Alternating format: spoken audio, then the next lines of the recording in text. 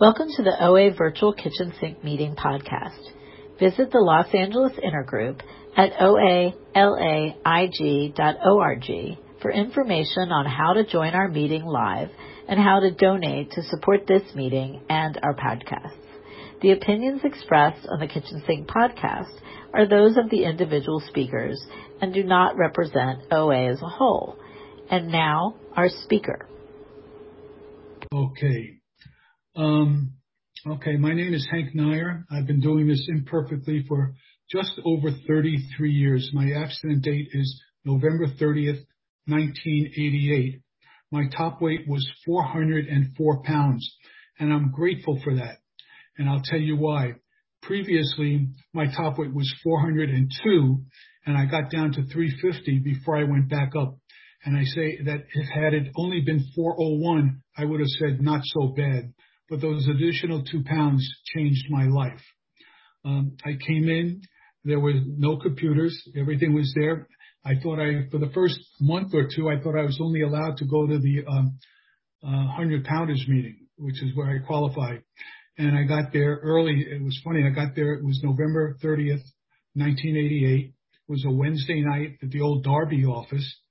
And I remember Ira was there, and he got in my face, and I'm twice the size of him, and he so intimidated me. But now we're friends. We can get along and talk, but I was scared. He scared the crap out of me. Anyway, well, I'm not supposed to mention any individuals. Well, sorry about that, Ira. So I came in, and before that, years ago, I had been a paid lecturer at Weight Watchers, where I lost 100 pounds, and I was lecturing and telling people how to do it, and I started gaining the weight back. And somebody at the meeting said, "Well, you're not thin." And so I went back on the program, and I weighed in front of the class. That's how nuts I was in my 30s. I weighed in front of the group every Wednesday night or whatever night it was that I was speaking. So I came in, and as I said, I thought I could only go to the Wednesday night meeting. So that was November 30th. And then about 3 or 4 weeks later, it was the holidays, Christmas. And somebody said, "Are you going to this other meeting?" So that was the first time I went to 2 meetings in one day. And I liked that. I forgot if it was the 9 o'clock meeting or it may have been the 2:30 in the park meeting. It was the 2:30 in the park meeting in Studio City. So I went to the meeting. That was the first time I went to 2 meetings in one day. And that's where I met my first sponsor. And many of you might remember Irving. He passed away several years ago, but I was his first sponsee. And he lovingly would say he made all his mistakes on sponsoring on me. I was the beneficiary of his whatever. So, and I remember my son had been in drug rehab, and that's how I got my first big book. And I remember we had a dog, and the dog chewed up the big book, and I complained to Irving. He said, "Why don't you go out of your own damn big book?" So I went out and bought my own damn big book. I had to call him every morning at 10 minutes to 7. One morning I called him at 9 minutes to 7, and he hung up on me. He said, that's not 10 minutes to 7. So I called him back the next day, and I was so willing to do whatever he said. I remember I was going out. I called in my food every day, and I stuck to it. And I was going to Wednesday and Saturday was OA, and also in the morning before OA, I went to a Weight Watchers meeting to weigh in, and I lost the weight in dramatic fashion. I lost 15 pounds the first week, 30 pounds in 30 days, 50 pounds in 60 days, and 100 pounds in 6 months. So I remember once my wife and I were going out to dinner, and then Saturday morning I called Irving to tell him what I was eating. When I got to the restaurant, I changed my mind, and I went out of the restaurant because there were no cell phones then, and I looked around for a payphone to call Irving and tell him that I was changing my food. And I'll never say, "Hey, just tell me eating protein. I don't care what the hell it is." And that's how diligent I was in working the program. So I lost 100 pounds in 6 months. And before OA, when I was 350, 400 pounds, when I had to fly, I didn't know that airlines had an extender belt. So I would sit with a jacket or something over my lap so that they wouldn't see that I wasn't buckled in. And I was wedged into the seat. There was no way I could get out of it anyway.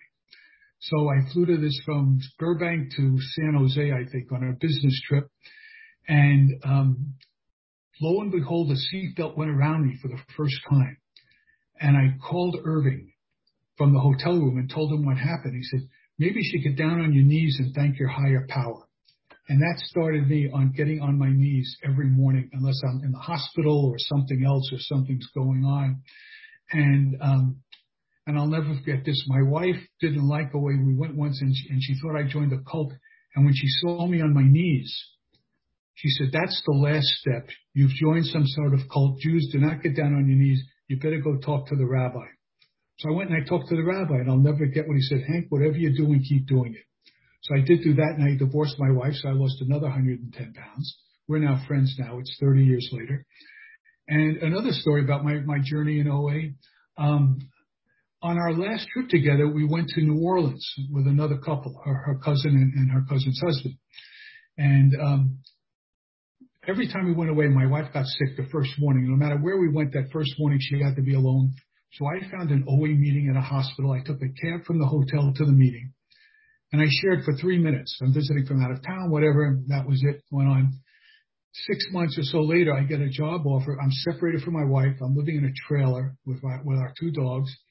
And I got a job offer from Washington, D.C. And I said to my wife, we weren't divorced. I said, do you want to give it one more shot and come to Washington with me? She said, no, I've had it. I moved around the country with you. I'm done. So I went with my 2 dogs and everything I own.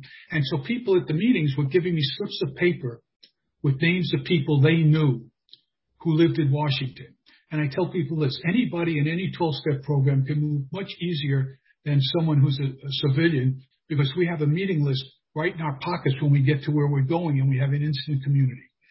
So I'll never forget this. I left, it was right after the Rodney King beating, and the riots broke out. I escaped the riots. I think I escaped the riots and drove through a snowstorm, get to Washington, and Saturday afternoon, I went to where I was supposed to be working. I hadn't found a place to live yet. The dogs were in the car. It was snowing. And the first piece of paper that I pulled out of my pocket from somebody who was there happened to be of a woman whose name I've forgotten.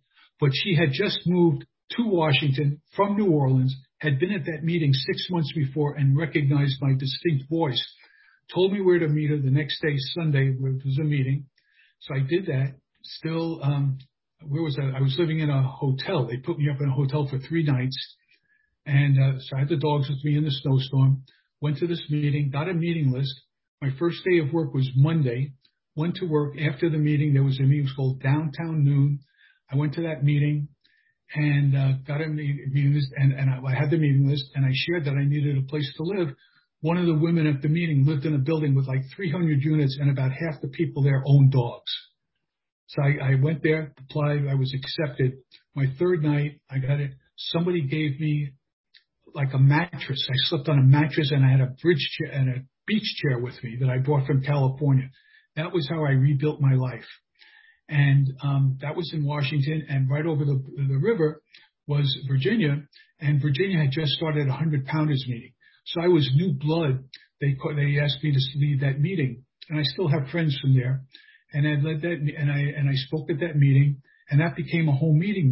So I'm going to meetings in Washington. I'm going to meetings in Virginia. I also found meetings in Maryland and Bethesda and other places. And I'll never forget Roseanne, who was the founder of OA, spoke at a convention in Baltimore, and I was there. I was the only person she knew there. And I'll never forget, I got her book at that time. I think I bought her book, and I brought it with me, and she signed it. And I forgot her thing, but she signed it the same way for everybody. But I thought I was special. Here, I got this book. Years later, when she passed away, somebody else talked about it. She signed that for everybody. So here I thought it was Mr. Special, and I was just another bozo on the bus. That's how I was. So you guys saved my life. I have a life beyond my wildest dreams now. I rebuilt my life. I'm in a 1-bedroom condo now that I own along with the bank. I have a dog. I have some relationships. Just started seeing someone new and whatever. And I live a life beyond my wildest dreams. I never expected this. When I was 40 years old, the doctor said to me, Hank, if you don't do something about your weight, you won't live to be 50. I waited 7 years before I came in. Any sane person would have done something the next day, or any sane person might not have been told that in the first place. So you guys saved my life. I'm a miracle of this program. We're all miracles. And, I'm just another bozo on the bus. My first sponsor, I said I was his first sponsee. I told him about doing all that stuff. So I'm grateful to this. I try to go to meetings. I like the in-person meetings. I like this. I like one-on-one. People say, how are you dealing with the pandemic? Well, I know people who have moved from here and where I've lived in other places. So every day I make about usually at least 3 or 4 phone calls to people that I haven't seen in a while and just spend a few minutes on the phone. That's how I'm dealing with it, as opposed to going to a meeting around, on the computer, which I'm not comfortable with.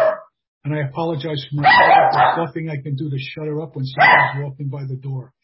So I guess that's it for me. And if you want to have any questions, ask me. I guess it's a Q&A. So I'm not sure what to do now. Okay. Well, it's supposed to be at 9:30. It's 9:20. Should I? If you have just a couple of more minutes, Hank, you can kind of wrap up with something and we can end it a little early if that's what you prefer. Okay, yeah, I'll do that. So I'll wrap up. As I said, you guys saved my life. I live a life beyond my wildest dreams. I know people all over the country. And I always say, what's the best time to call? And I always say, before you eat. So my phone is very, very, very rarely turned off if it's being charged to something. And it's not on vibrate, it's on sound. And call me before you eat, because they say, and here, somebody said, if some of you guys know, his name is Winston. He lives up in Santa Barbara. And I love this. He said, this is the difference between a compulsive overeater and an alcoholic. If an alcoholic wants to take a drink at 3 o'clock in the morning, he calls somebody, and within 20 minutes, there are 3 sober alcoholics at his door talking him out of it. If a compulsive overeater wants to eat, he does, and a month later, he tells somebody. So that's why I say my phone is never turned off. Call me before you eat. That's the only way we can help. Call, or anybody. It doesn't have to be me. Call somebody. Call your sponsor. Call a newcomer. Say, I need help. I need help. I think those are the 3 most. They say keep coming back. Well, let's keep coming back. I need help. Those almost together. And I have to remember that no matter how long I'm in recovery, I still need help. I still need you people, because my disease, they say it's cunning, baffling, powerful. It's jealous and patient. It's jealous and patient. It's waiting for me to slip.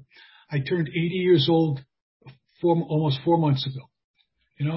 When I was 40 years old, the doctor said I wouldn't live to be 50. So, by coming into OA, I did this. I've outlived my father. In another year and a half, I'll have outlived my mother.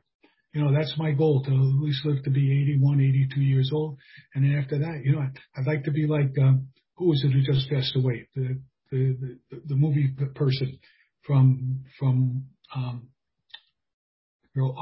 fabulous actress. Betty White. Who is that? Betty White. Right. So she passed away. I'd like to be 100 years old before I go. But I'm not in charge. God will take me when He's ready for me. When He feels my work is done on earth, then I'll go to wherever I'm supposed to go. Okay. That's it for me. Thank you for letting me read. Thank you. This is the time for questions only. There is no sharing at this meeting. If you need to share, please do so with any one of us after the meeting. Also, please remember that the opinions of the leader are my own and not those of Overeaters Anonymous as a whole. When asking questions, you need not identify yourself. If you have a question, please click the raise your hand icon. The secretary will call on you, and you can then unmute and ask your questions. So I can't see anybody, so I'm just waiting for questions. Eileen?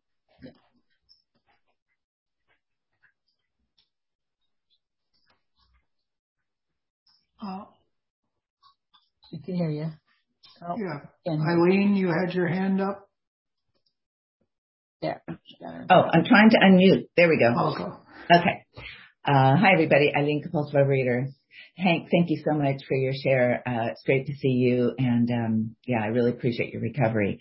Can you talked about making outreach calls, and I find that a lot of people, I was taught to make outreach calls. Can you talk about, did you struggle with making them when you first came in, bothering people, that kind of thing? I hear people say that a lot. And when you don't feel like making a call, but we got to make a call.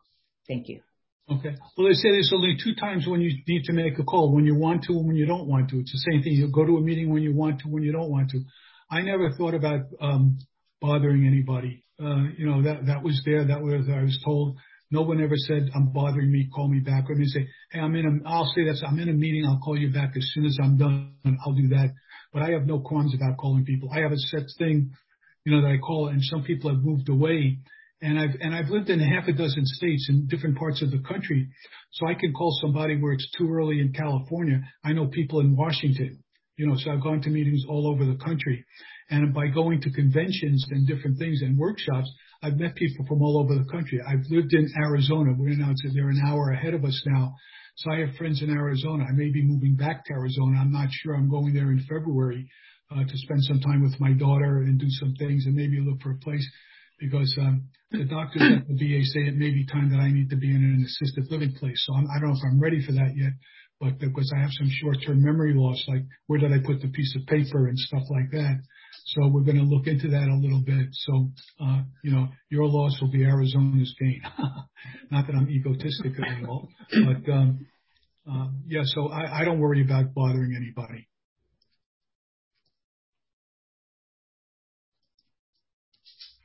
Melissa?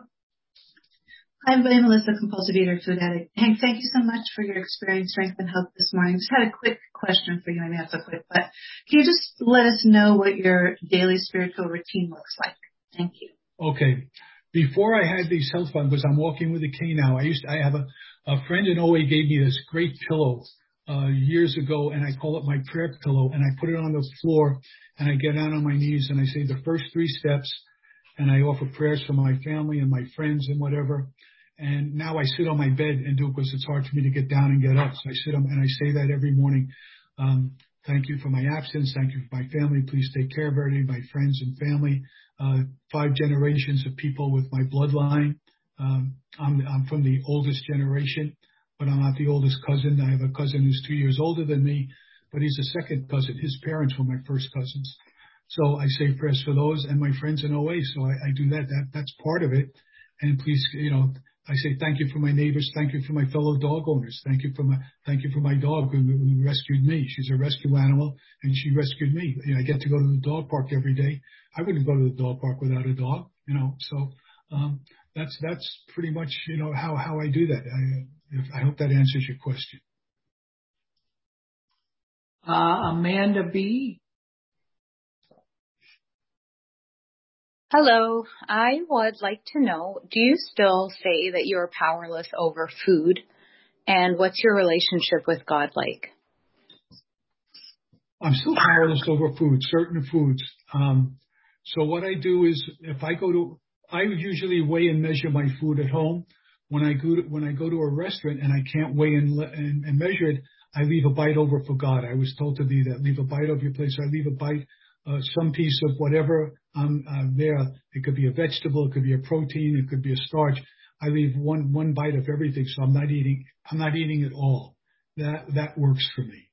If I'm at home and I make a sandwich, I have to get a new food scale. I was weighing it, my food scale broke. Everything's breaking down at the same. So I have to get a new food scale and weigh my food again. I put the piece of bread on it, and then if I'm making a sandwich, then I do that. So I weigh and measure at home when I can, and when I go out, I leave a bite over for God. Jonathan?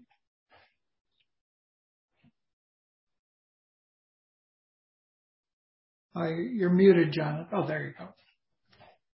Jonathan, food addict. Hank, thanks so much for your service and qualification. And I love the Brooklyn hat.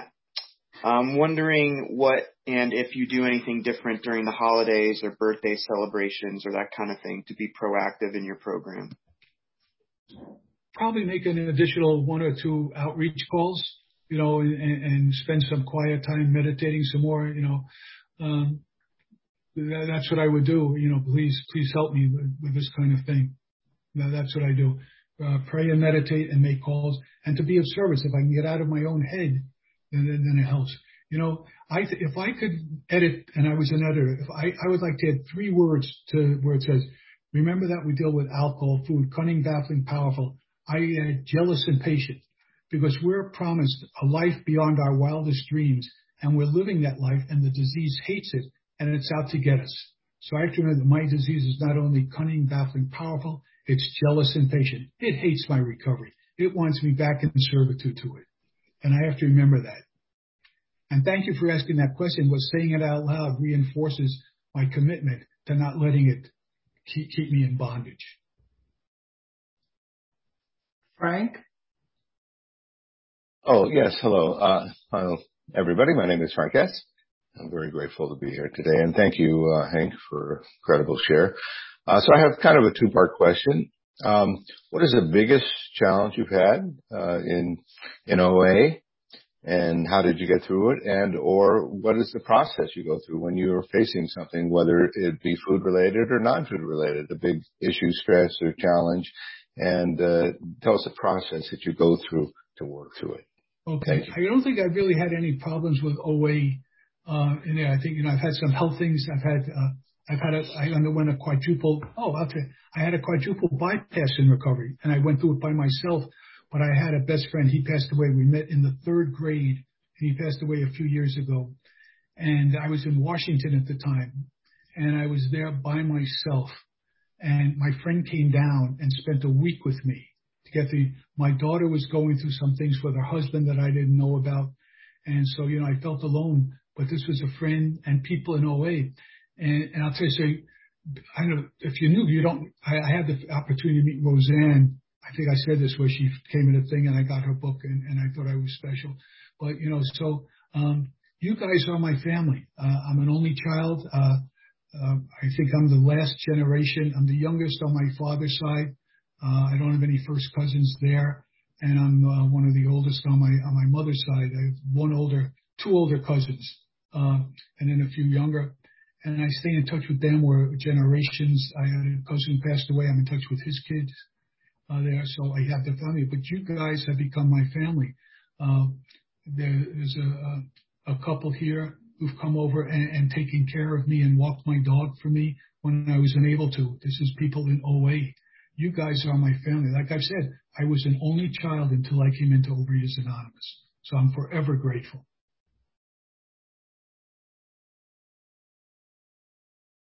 I hope that answered your question. Yes, thank you. Vincent?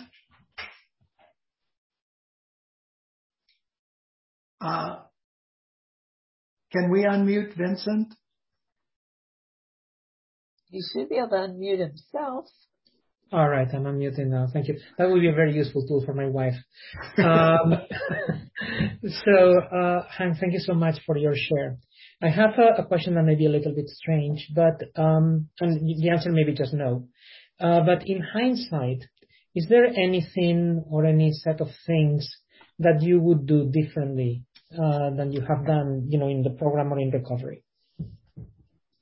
Oh, that's an interesting question. I really can't think of anything. I think I worked the program pretty much to the best of my ability. Maybe go to more meetings. It's just easier to stay in. I'm sedentary now. As I said, I walk with a cane, so it's difficult to get out and do some of those things. I'm grateful for the Zoom meetings. I miss the hugs. As I said, I'm an only child.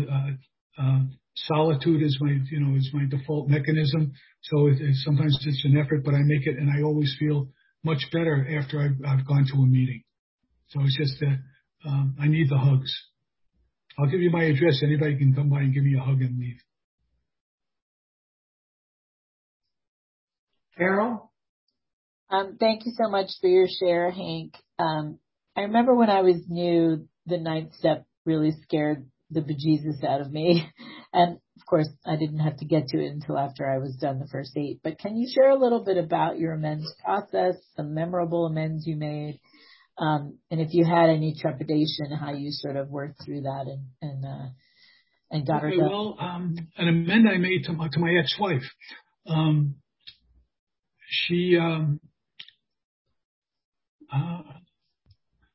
I owed her some money. And I thought I owed her a lot more money, and I was saving up to give it to her. And when I paid her back, she was surprised that I paid her back. And I said, I added more money. I said, it took me so long to pay you back. I added $200 as interest for that. That was one of my most memorable amends. I really don't have any others that I recall, but I remember making that amend. It was a financial amend. She lent me some money or something happened and I gave her, and I said, you were right. I was wrong. Here, so you waited patiently. And every time I give her $50. I owed her a few $100s. I give her $50 a time. And she always acted surprised when I gave it to her, But finally I said, you were right, Zong. This last one was there, but here's another $200 for waiting so long for me to pay you back. That was probably my most memorable amend that I made to my ex-wife. And we talk to each other now. I'll call her on her birthday. She'll send me a card on my birthday. So, we're okay now. I know one time, I would go to her parents' grave because she's in Arizona and her parents are buried here. And one time she told me, I don't want you going to my parents' grave. And my sponsor said, hey, keep your mouth shut. Just go and don't tell her. So that's what I do when I go to visit my parents' graves or whatever. Or if I can't get, my parents are buried in New York. So around the holidays, I'll drive over to the cemetery and visit her parents' grave and just not tell her.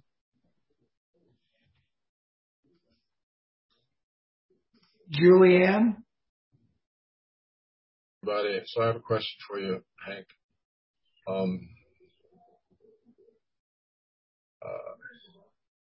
What do you think is often the reason people relapse? And I'm sorry, can you speak up a little bit? Can you hear me now? Yes, I can. Okay, so what do you think can be the reason that people, or is often the reason that people relapse? And also, how do other addictions interplay with food addiction? Okay. I think the relapse is the result of being complacent or anxious and thinking that this one-time food will fix it just this once, and it sets off that chain reaction or that chemical reaction that they say we are to certain foods that sets up the craving. It talks about that in the big book of Alcoholics Anonymous. And I say if I could add 3 words to it, remember that we deal with alcohol, food, cunning, baffling, powerful. I always say it's jealous and patient. Because if we do this program, if we work this program to the best of our ability, we're given a life beyond our wildest dreams. The disease hates it, and it's out to get us. It's looking for any little crevice that it can creep in and bring us back. So you have to be eternally vigilant and do that. And sometimes there'll be something that I'll want to eat, and I know I can't stop. So what I do is sometimes I want a little bit of frozen yogurt. If I weigh it, I do it. But if I don't weigh it, I leave a bite over for God. I don't eat it all. Not to finish it. That's part of my recovery. If I go to a restaurant, I leave food over at every meal.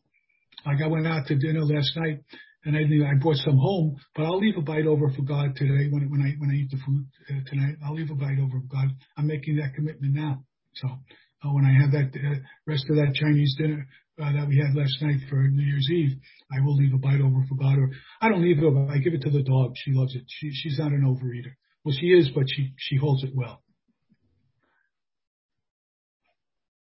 Carla? Hi, Hank. My question is, these times have been challenging for, I can only talk about myself. For me, the isolation and the lockdowns and the increase and so on. What do you do to deal with the lack or diminished amount of human contact? And is that a problem? I make outreach calls.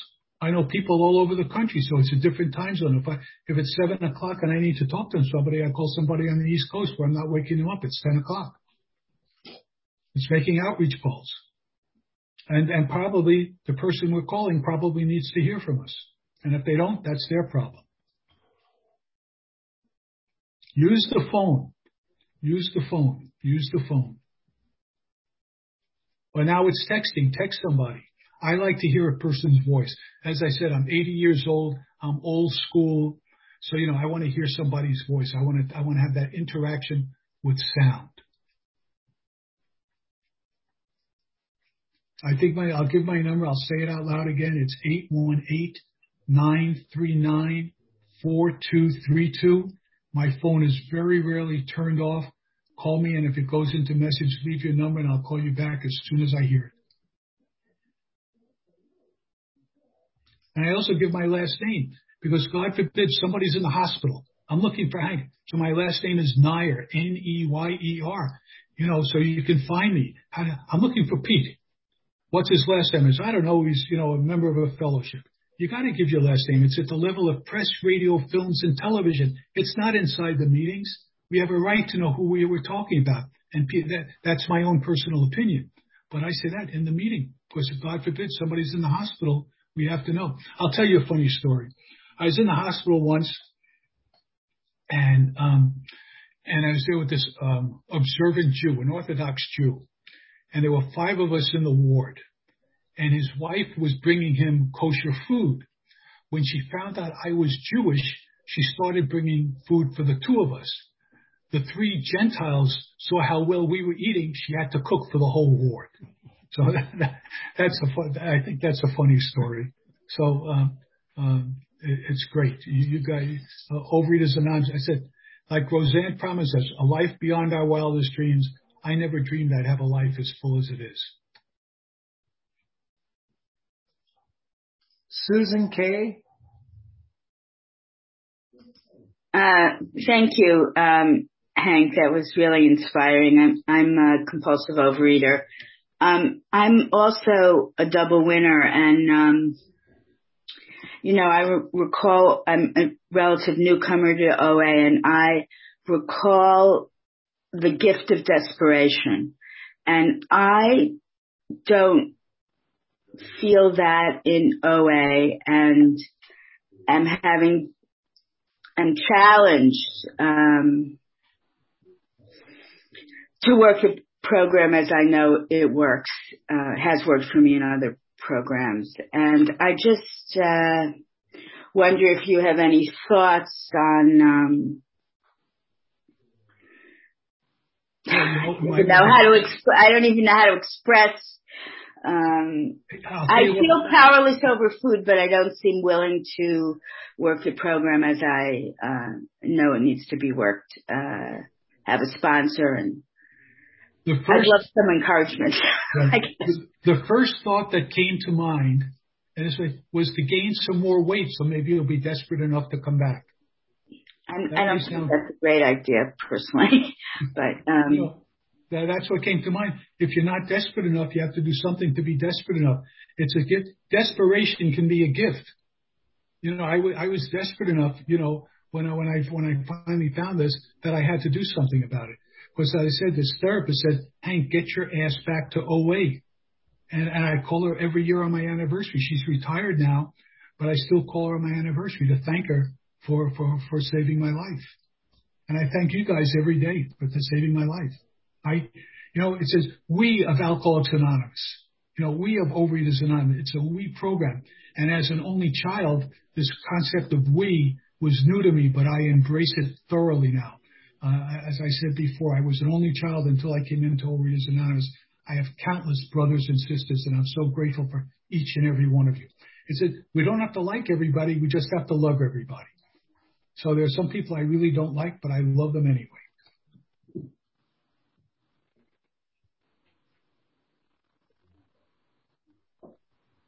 We have time for a few more questions. Does anybody else have a question they would like to get with Hank? I'm waiting for somebody to ask me where we're going to go for lunch. I didn't hear anybody laugh about that. Okay. I have a question. Hank, can you talk about sponsorship some more? About what you do with your sponsees? Oh, I just tell them, call me, let me know what you're going to eat. Call before you eat. Call me before the problem. We can work out the problem before. If we have to do it afterwards, we can. But it's much easier to say, I'm facing this. What do I do about it? As to, I face this and this is what I did. What do you think? It's called having an action plan. If you're going to an event, what are you going to eat? Do you have any idea what the menu is? What are you going to do about the hors d'oeuvres? Will you limit yourself? Will you walk by and just look at it? Will you get there late so you don't have to deal with the hors d'oeuvres? Or what are you going to do at an event? Go to a ball game. Another thing I do is, people don't know me, but I used to eat in secret. Now I go to a ball game and I'll eat a hot dog or something and have a glass of beer in front of people. There are 1,000 people watching me, because before I would take the thing into a bathroom and scarf it down so nobody could see what I was eating. I have no problems about letting people, strangers, see what I'm eating. That to me is the biggest thing, as opposed to eating in my car by myself. Hank, a quick question. The keep coming back, it works if you work it and you're worth it. What does that mean to you? What it means to me is the disease. I would like to add 3 words to it. Remember that we deal with food: cunning, baffling, powerful. I add jealous and patient. We have to work it because the disease is out in the parking lot doing push-ups while we're in here doing something. So we have to be diligent about the program, because the disease is jealous and patient, and it's waiting, cunning, baffling, powerful, jealous and patient. It hates my recovery. The disease wants me in its clutches so badly, and I'm aware of that I do this. That I'll get up, if a meeting was at 7 o'clock or whatever, I would have gotten up at 6:30 to leave the meeting. My recovery comes above everything else. Shelley? Hi, Happy New Year. Thank you, Hank. Hank, how do you define emotional sobriety and practice that? Getting out of myself. The emotional part is letting somebody know what's going on with me. As I said before a couple of times, I'm an only child. Isolation is my default mechanism. I'm sedentary, so it's myself and my dog and myself. I sit in my recliner and I watch TV all day. So I have to get up and get out and make phone calls or take her for a walk or do something. So I just have to be proactive and not let the disease, it's there, and I know it's there. This jealous and patient part of it really resonates with me. I've been doing this now. I just celebrated 33 years. My top weight was over 400 pounds, and now I'm about 250, 255. I've been lower, I've been higher, and I'm hoping to get down lower again. We're almost done with questions. We have time for one more. I'll ask a question. Where are we going for lunch? Just a joke. I didn't hear anybody laughing. Okay. There was loud laughter, but we're all muted. Okay. So, Hank, speaking about lunch, give us an example of what your lunches are like and your meals in general. Okay, well, for breakfast, I what did I have for? I had an apple and a nutrition bar and yogurt. That was my breakfast. That'll be it.